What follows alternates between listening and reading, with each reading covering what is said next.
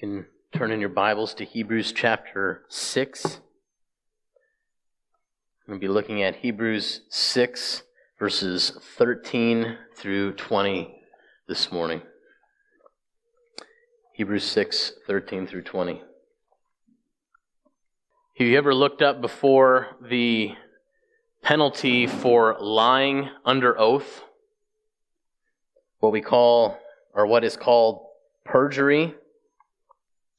I find it interesting sometimes how we weigh different penalties for breaking different laws. Here's how perjury is defined in South Dakota law.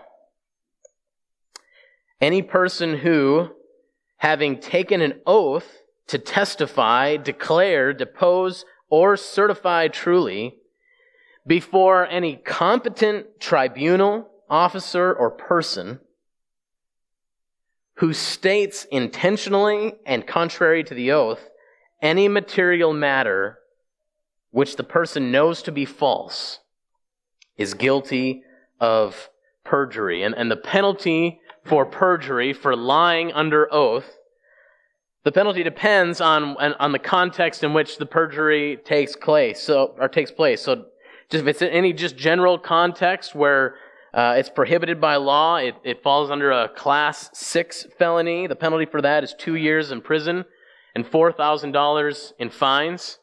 But if it's in the context of any trial, court proceeding, deposition, or administrative proceeding conducted under oath, then it's a Class 5 felony where the penalty is up to 5 years of imprisonment and $10,000 in fines.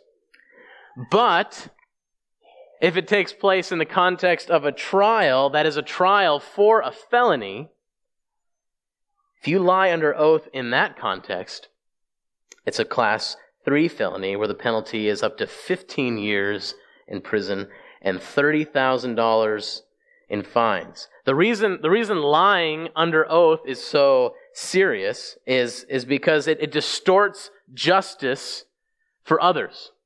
So that the result is one of at least two very bad things. Either someone, if you lie under oath, either someone can end up being penalized wrongly for something they did not do. That's a terrible thing. Or the consequence could be someone not being penalized rightly for something that they did do. This morning, one of the things we're going to be thinking about are oaths. So keep that in mind as we look at here verses 13 through 20 of Hebrews chapter 6. For when God made a promise to Abraham, since he had no one greater by whom to swear, he swore by himself, saying, "Surely I will bless you and multiply you." And thus Abraham, having patiently waited, obtained the promise. For people swear by something greater than themselves, and in all their disputes, an oath is final for confirmation. So when God desired to show more convincingly to the heirs of the promise the unchangeable character of his purpose, he guaranteed it with an oath, so that by two unchangeable things, in which it is impossible for God to lie, we who have fled for refuge might have strong encouragement to hold fast to the hope set before us. We have this as a sure and steadfast anchor of the soul, a hope that enters into the inner place behind the curtain, where Jesus has gone as a forerunner on our behalf, having become a high priest forever after the order of Melchizedek. Let's pray together. Father, in a world of constant flux and change, both outside of us and even inside of us often, Father, we ask for help now to listen to your unchanging word and to rest in your promises. Father, we pray in Jesus' name. Amen. Our passage this morning comes at the end of a long break or parentheses in the book of Hebrews. Throughout Hebrews chapters 1 through 4, we see that Jesus is superior to angels, and he's a superior revelation from God revealing himself to us. We also find in those first 4 chapters that Jesus he's superior to Moses, this Old Testament leader, very significant Old Testament leader, and that Jesus leads his people to a superior promised land. And at the end of Hebrews chapter 4, the author begins to discuss Jesus as a superior high priest compared to the high priest of the Old Testament. And in the middle of chapter 5, he introduces the idea that Jesus does not belong to the order of the Levitical priesthood. Jesus belongs to a different order of priests. He belongs to the priesthood of the order of Melchizedek. But the author pauses at this point in the middle of chapter 5, and he criticizes the recipients of this letter, and he criticizes them for their spiritual immaturity. Before going on about this Melchizedek figure and Jesus' connection to him, he laments that these Christians need milk, that they can't handle solid food, the solid food that they need. And from there, he goes on to warn them very sternly in chapter 6, verses 4 through 8. And about 8 weeks ago, we looked at the high stakes and the danger of having a false profession of faith in those verses 4 through 8. And then after that stern warning, he goes on to offer them some comfort in verses 9 through 12. He tells them that he feels sure of better things for them in spite of that warning. And in verse 12, you see that his desire for them is that they would not be sluggish in their faith, but that they would be imitators of those who through faith and patience inherit the promise. So our text this morning, verses 13 through 20, in a lot of ways, is just the final part of the author's pause here in his argument in the book of Hebrews, before moving back to discussing Melchizedek. The author is like a skilled and caring pastor here who begins by criticizing his readers. He begins by bringing up a problem with them in chapter 5, verse 11 through the beginning of chapter 6.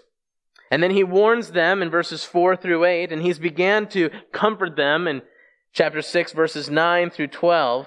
And now, in some ways, this morning, this whole sermon is the conclusion to the warning that we looked at 8 weeks ago here in verses 13 through 20. So this morning we're going to look at how the author of Hebrews ends this particular rebuke in the book of Hebrews and this warning for these Christians and how he gives them reasons for hope, how he gives them reasons why they can persevere in their faith. And he does this by pointing to 3 things.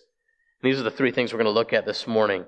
He points to the example of Abraham. He points to the character of God. And third, he points to the nature of Christian hope. So let's look first here, verses 13, 14, and 15, and the example we have in Abraham. And in verse 13, he brings up Abraham as someone to imitate, looking back to verse 12, right, where the author wants us to imitate those who inherit the promises through faith and patience. Notice the connection here. The word promise occurs again here in verses 13 and 15. The word patiently waited coming up here again in verse 15. The promises God made to Abraham are significant, and those promises begin. The first place we see those promises is in Genesis chapter 12. And these promises God makes to Abraham, they're not isolated to him. They're critically significant for the whole story of redemption, the whole biblical storyline. These promises to Abraham, they stretch back to the Garden of Eden and the fall of humanity and God's plan to redeem humanity from the curse of sin and death. And they don't just point back, they also point forward. They stretch forward to the person and work of Christ in the New Testament. God promises Abraham 3 things. And if you have sat in my high school Old Testament class here at any point in the last 9 years, you better know what the 3 things God promised Abraham are. God promised Abraham land. He promised him offspring. And he promised Abraham blessing for all the families of the earth, land, offspring, and blessing. And these promises are reiterated again, not just in Genesis 12. We find them again in Genesis 13 after Abraham and Lot separate. Lot goes east and Abraham goes west. They're reiterated once again in Genesis 15 after Abraham rescues Lot. And Abraham has this run-in with this interesting figure named Melchizedek in chapter 14. They're reiterated once again yet in Genesis 17 after Sarai convinces Abram to obtain a son by her Egyptian servant Hagar. Those promises are reiterated again in 17. And through all this, Abraham is waiting for God to fulfill his promise to him. And even as you recognize that, if you know Abraham's story, you might cock your eyebrow just a little bit when you read how the author of Hebrews describes Abraham in verse 15 here. Look at verse 15. And thus Abraham, having patiently waited, obtained the promise. Did Abraham wait patiently? Really? Abraham has numerous lapses of judgment in Genesis, just his story in Genesis 12 through 25. He allows his wife, Sarai, to be taken into Pharaoh's harem. Keep in mind, Sarai has a pretty critical role to play in Abraham becoming the father of a multitude of nations. Abraham struggles with doubts and questions God's promises at times. He takes the advice of his wife again and seeks to obtain this child through different means by her servant. It's hard to see that as exactly waiting patiently. I'm not sure that's how I describe those actions. He allows Sarah to be taken again as a wife or a concubine, in this case with Abimelech in Gerar. Abraham is not perfect in his patient waiting for God's promises, but let that be an encouragement. Despite numerous failures and doubts, despite the fact that Abraham needs encouragement again and again, reassurance from God again and again, Abraham is described overall as waiting patiently. Can you relate to Abraham? It's almost as if Abraham's faith grows over time. He travels to Canaan at age 75, and Isaac isn't born for at least 25 years after that. I mean, that's a long time to wait, a quarter century at least he waits. And at least one of the reasons for the repetition of these promises in Genesis 12, and then again in 13, and then again in 15, and then again in 17, for Abraham, at least personally, this is to encourage him to continue to persevere in trusting God by faith. It's interesting, though, when the author of Hebrews recognizes that Abraham obtained the promises. If you look at verse 15, in this case, the promise is a child. It's a descendant that will make Abraham the father of multitudes. In this case, the promise the author is referring to in verse 15 is Isaac. But according to verse 14, Abraham is not presented as obtaining the promise until actually it comes after Isaac's born. So look at verse 14. God swears to Abraham, "Surely I will bless you and multiply you." But the author here quotes Genesis chapter 22 there. "Surely I will bless you and multiply you." The problem is Isaac's born in chapter 21. So what happens in Genesis 22? What happens after Isaac's born? Well, in Genesis 22, this is when God tests Abraham by sending him to the land of Moriah to offer his son as a burnt offering.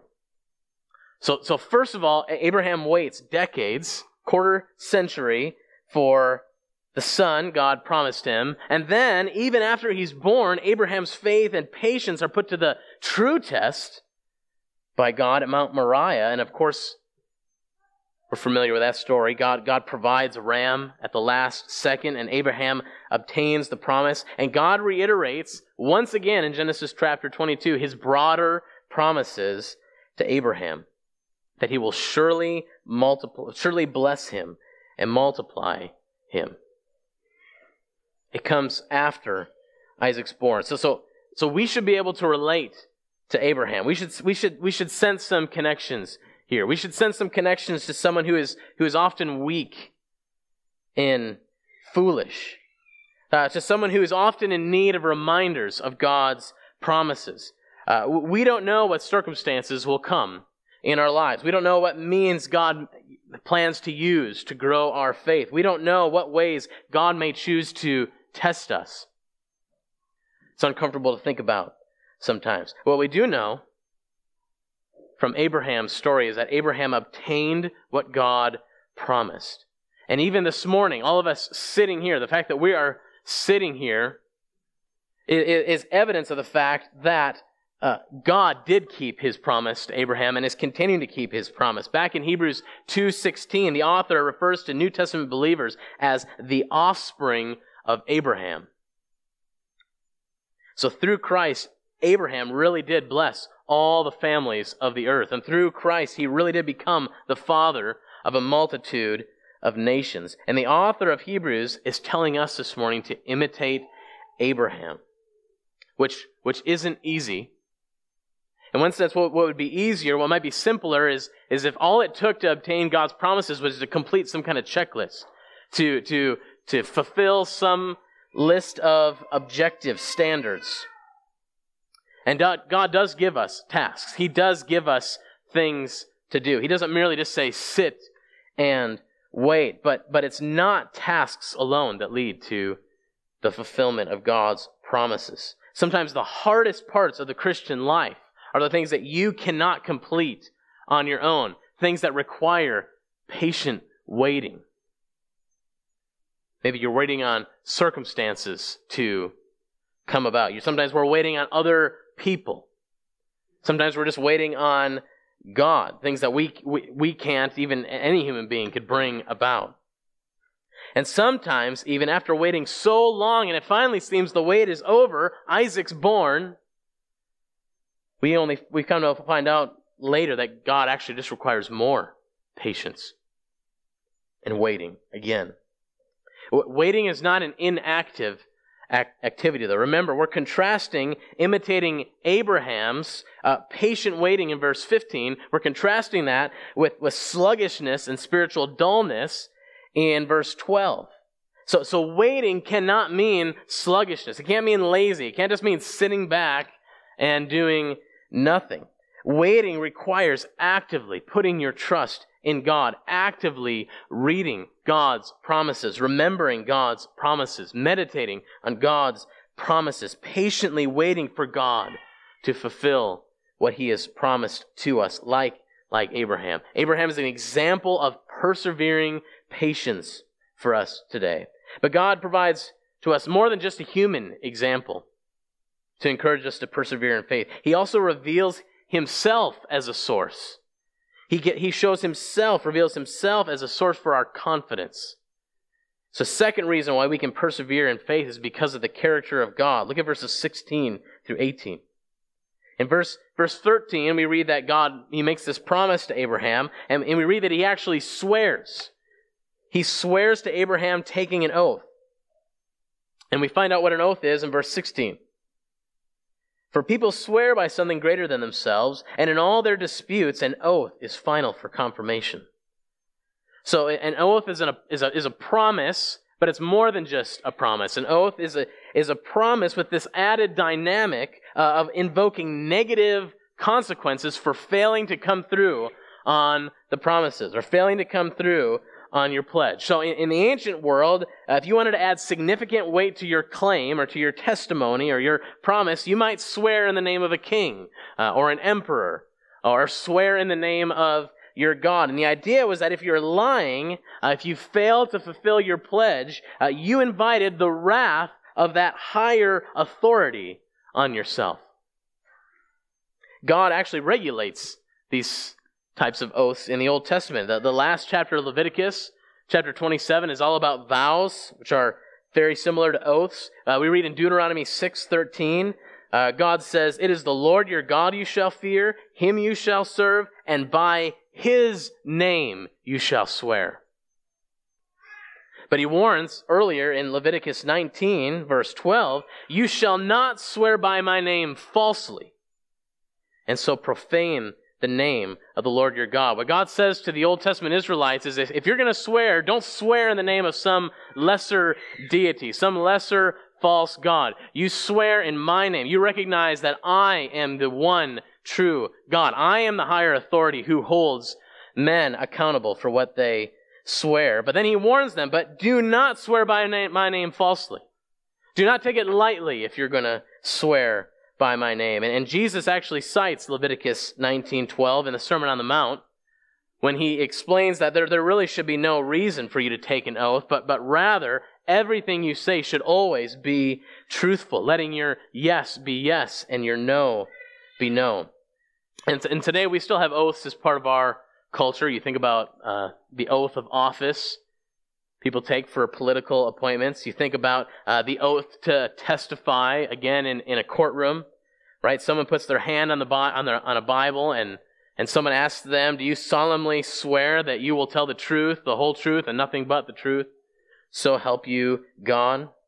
And the whole idea with that in the courtroom setting is that if you give false testimony and the court finds out, you will be guilty of perjury and you will be punished accordingly. But the idea behind that, there's no need to swear on a Bible and in the name of God if that's all the consequences are. The other aspect of that is if you swear and let's say and then you lie and the court doesn't find out, well, the idea is here that you'll still be in an even worse position when you stand before God someday. God is a witness to whether what you are saying is truth or lies.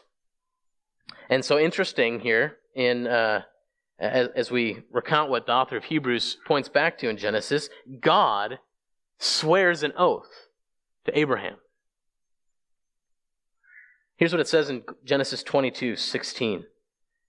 God said, "By myself I have sworn, declares the Lord. Because you have done this and have not withheld your son, your only son, I will surely bless you, and I will surely multiply your offspring as the stars of heaven and as the sand that is on the seashore." The author of Hebrews explains what's happening here in chapter 13. Or excuse me, in verse 13. In verse 13, what he says is God does not have anyone greater to swear by. So if God's going to take an oath, it's sort of an awkward situation for God. Right? Because who is God going to ask to hold him accountable to his word? Right? By definition, God is the highest being. When it comes to God, there is none greater. He is the superlative being. He is the perfect being. He is the one who's perfect in power, perfect in love, perfect in wisdom, perfect in purity. So if God is going to take an oath, the only one he can swear by would be himself. That's all who's left. And the author of Hebrews tells us why God takes this oath and swears by himself in verse 17, if you look there. He doesn't take an oath for his own sake. He takes an oath for Abraham's sake. So when God desired to show more convincingly to the heirs of the promise the unchangeable character of his purpose, he guaranteed it with an oath. God does not need to take an oath. He is not obligated to take part in this type of thing. Frankly, it's a waste of time for him. God wants Abraham, though, he wants to give Abraham more. He wants to show Abraham how serious he really is. And even notice there, though, in verse 17, it doesn't say that this is for Abraham. It says it's for the heirs of the promise. So when God desired to show more convincingly to the heirs of the promise. And if you're in Christ this morning, that's you. God takes this oath to reassure Abraham, but even more than Abraham, he takes this oath to reassure you.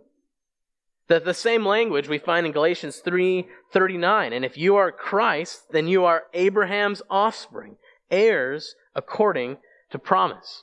So in verse 17, we see God swore by himself to Abraham so that those who are in Christ would know something, so that you would know something, so that you would know the unchangeable character of his purpose. The unchangeable character of his purpose. When God promises something, purposes something, it does not change. God's purposes don't change because God himself does not change. God is not what you would call mutable. He is not a mutant. Other gods, the gods of the peoples, they mutate. They change. You can manipulate them. Not this God. This God does not change. Human beings change. We change all the time. Sinful human beings definitely change. Oaths are necessary in a fallen world. Human beings, we lie all the time. Human beings have good reason to doubt one another, especially when the stakes get really high. But God is different. God never changes. Another one of the keys to persevering in faith is knowing God. What is God like? God himself, just his very being, is a gift to us so that we would persevere in faith. And God is immutable.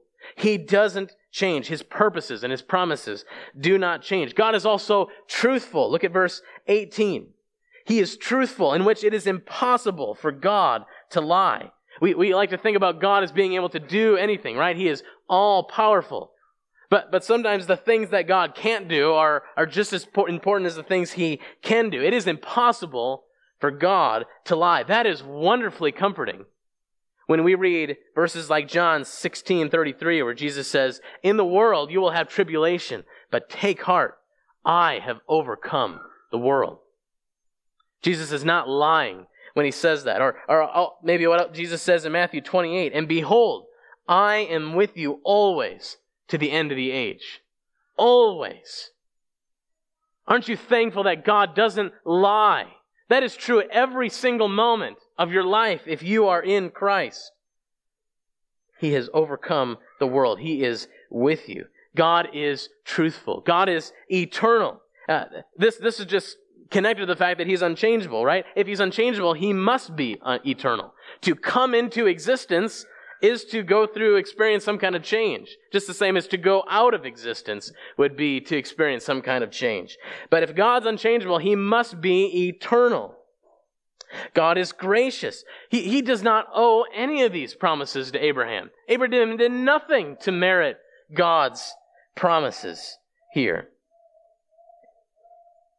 God doesn't owe anything to us, for that matter. An oath doesn't even make sense for God to make. He can't even swear by anyone higher than himself. And yet, verse 17, God desires to show more convincingly the unchangeable character of his purpose.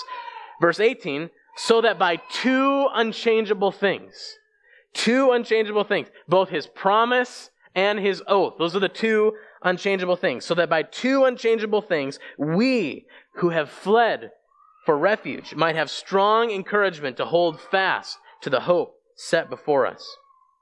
He does it to give us strong encouragement to persevere in our faith. And this isn't the kind of strong encouragement like I give my kids sometimes, like, you better do this, or things are going to get nasty, right? It's not that kind of strong encouragement. This is the strong, comforting encouragement. This is encouragement that says it's worth it to do this. This is worth the investment. Keep persevering. It's strong encouragement like that. It's strong encouragement to persevere in personal spiritual disciplines.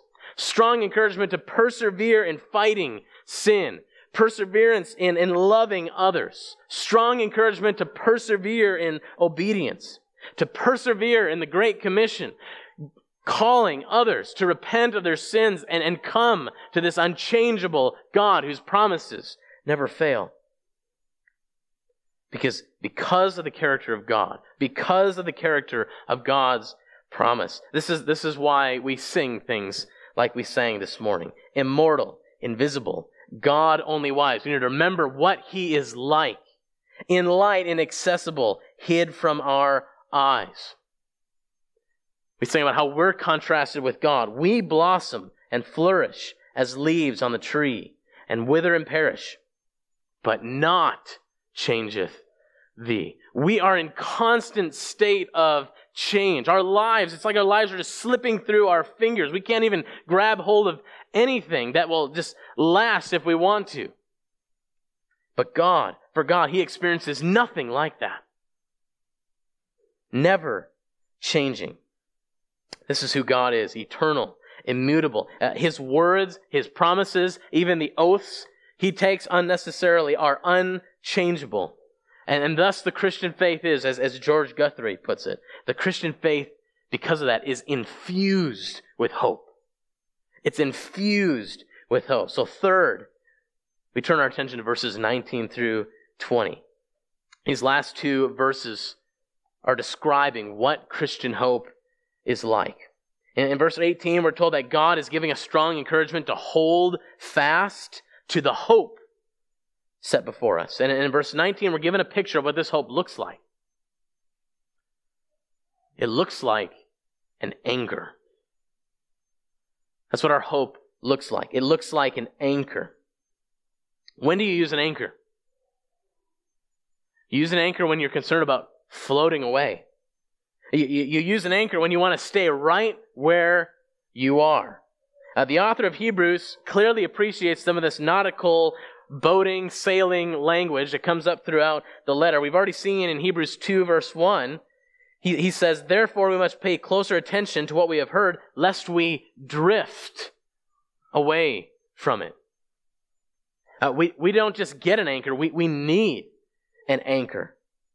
And this hope set before us is our anchor. And it is hope that's described in three ways there in verses 19 and 20.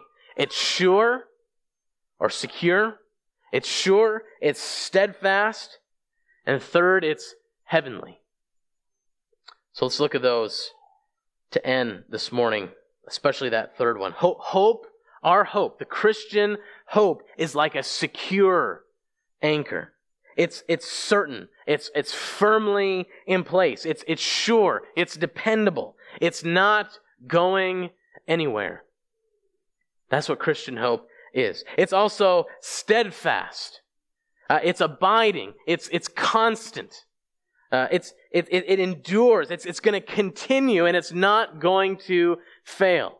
Secure and steadfast. Though storms come, though the winds and waves of this unpredictable life batter against us again and again, our hope anchored in God's promises and in God's character Himself, it holds us steady. And not only is it sure and steadfast, but it's also anchored in a very particular place, a very specific location. It's hope. This hope's also a heavenly anchor. Many in the past have recognized this unique aspect of this anchor illustration here in the book of Hebrews. Whereas most anchors sink, right? They sink down into the water, into the depths, and hold us secure. This anchor in verse 19 actually rises up through the clouds, following Christ to the very throne room of God. Look at verses 19 and 20.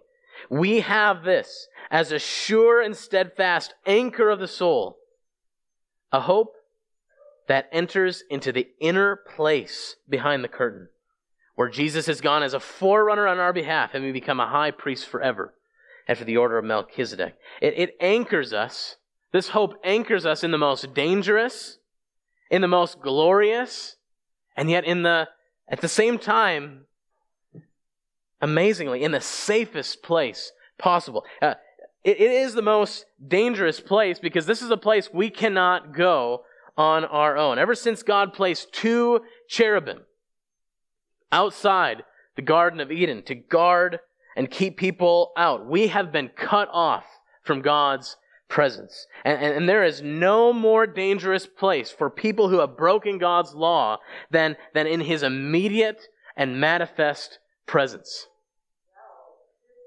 The end of verse 19 says that this hope enters into the inner place behind the curtain. The other place in Scripture we see this language is in Leviticus 16, where God prescribes the instructions for how the tabernacle should function. So I'll just read this to you quick. Verses 1 and 2 of Leviticus 16.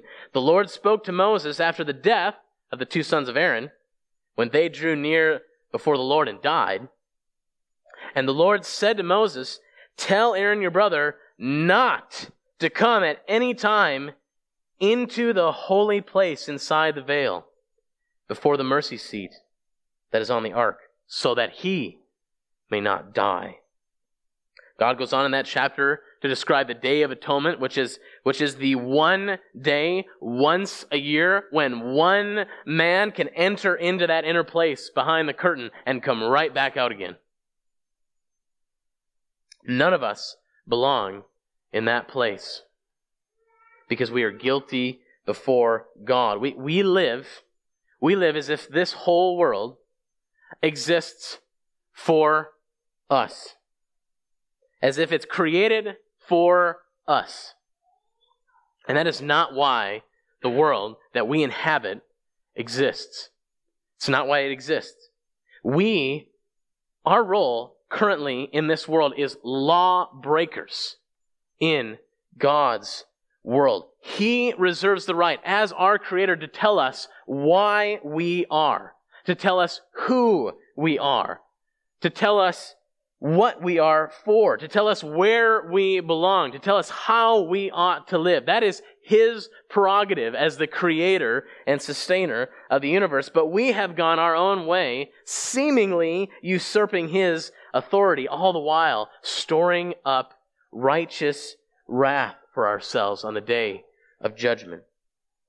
So if that is our circumstances, how in the world can we have hope?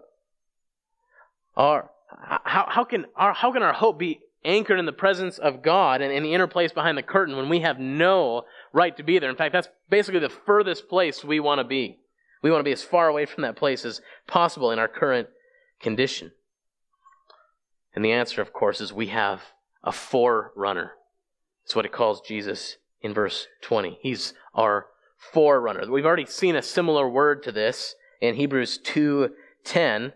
And that's the word founder, or it could also be called first lead, or source, or originator. Hebrews 2:10 says, "For it was fitting that He, for whom and by whom all things exist, in bringing many sons to glory, should make the founder of their salvation perfect through suffering." So God sent a founder for us. He sent His Son, who lived in perfect obedience to God the Father, who died on the cross for lawbreakers like us, becoming the perfect Savior for us through His suffering, as He absorbed God's wrath for sin. And then when He breathed His last on the cross, the curtain in the temple, embroidered with guardian cherubim, tears in two, signaling to us that there is now a way in. There is now a way in for fallen sinners, law-breaking sinners who have gone in our own way, thinking all of this is for us and about us, to go into the inner chamber behind the curtain, into the Holy of Holies, into God's manifest presence. Jesus rose again on the third day, and He ascended into heaven. It says in Hebrews 4:14, "We have a great high priest who has passed through the heavens, Jesus, the Son of God." Passed through the heavens into the very presence, throne room of God. So, now, those who stand before God on their own merits, or by trusting in some other Savior, some other false founder, have no hope. If you stand before God on your own merits, you have no hope. But those who turn away from their sin, who acknowledge their sin, and put their trust in Christ, in Jesus, the Son of God, who, verse 20, has become a high priest forever after the order of Melchizedek, those people can have forgiveness. You can have forgiveness, and you can have this hope described in these verses. This word forerunner is another one of these nautical terms, these boating or sailing terms, and I really appreciate how Lewis Talbot explains this word. This was quoted by Richard D. Phillips in his writings on this, but here's what Lewis Talbot says about this word forerunner. The Greek harbors were often cut off from the sea by sandbars, over which the larger ships they dared not pass till the tide came in. Therefore, a lighter vessel, a forerunner, took the anchor of the larger ship and dropped it in the harbor. From that moment, the ship was safe from the storm, although it had to wait for the tide before it could enter the harbor. The entrance of the small vessel, the forerunner, into the harbor, carrying the ship's anchor, was a pledge that the ship would safely enter the harbor when the tide was full. And because Christ, our forerunner, has entered heaven itself, having torn asunder everything that separates the redeemed sinner from the very presence of God, he himself is the pledge that we, too, shall one day enter the harbor of our souls and the very presence of God in the New Jerusalem.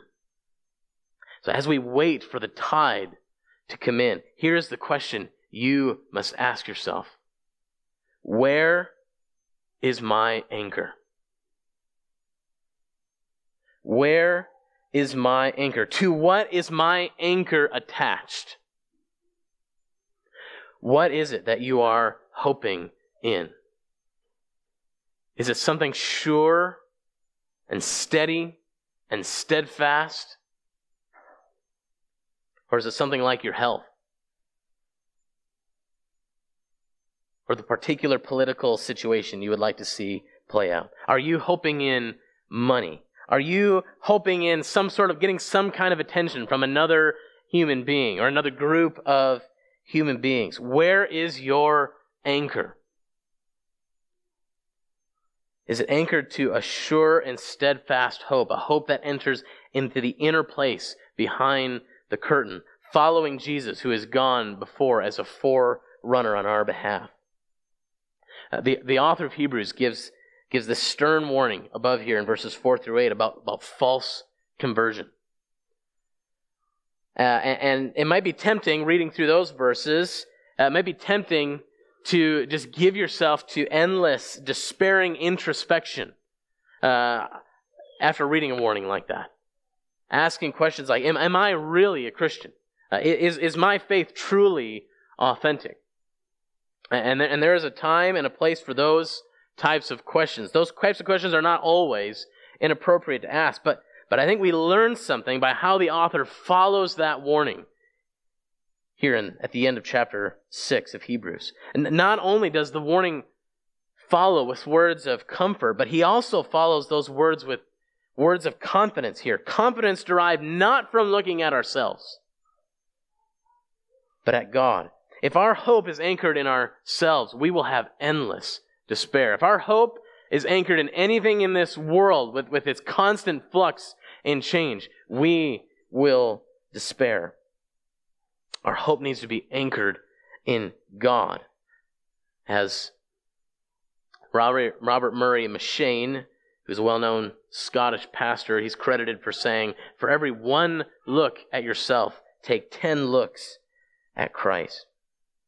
The next time you hear someone take an oath, remember that God once took an oath. He took an oath so that the heirs of his promises would not despair, but they would persevere in faith. We can persevere in faith because other humans, other fallen humans like us, have persevered in faith, like Abraham. We can persevere in faith because of the character of God, for whom it is impossible to lie. And we can persevere in faith because of the nature of Christian hope, rooted in the character of God, an anchor for the soul, following Jesus, who ultimately grounds our hope, anchors our hope in heaven, where it can never be removed. Let's pray. Father, we cannot live without hope. The world is too full of sorrow and disappointment. It's too full of flux and change and unpredictability. Around every corner there's suffering and death. In every direction there are lies and deceit. But you have not left us without hope. You've given us two unchangeable things. You have promised and you have sworn that there is blessing for those who put their hope in you. And it is impossible for you to lie. So, Father, we rejoice this morning in what you cannot do. For what you cannot do doesn't actually limit you. It only makes you stronger and wiser and more worthy of our praise. Father, we thank you for sending Jesus, the Son of God, who has passed through the heavens as our forerunner. The pledge that we will one day make it to the harbor, safely to shore, where we will dwell with you. And until then, Father, by your grace, according to your great mercy, help us anchor our souls in your unchanging character. Help us hold fast to you so that our hope can be anchored in heaven. We pray in Jesus' name. Amen.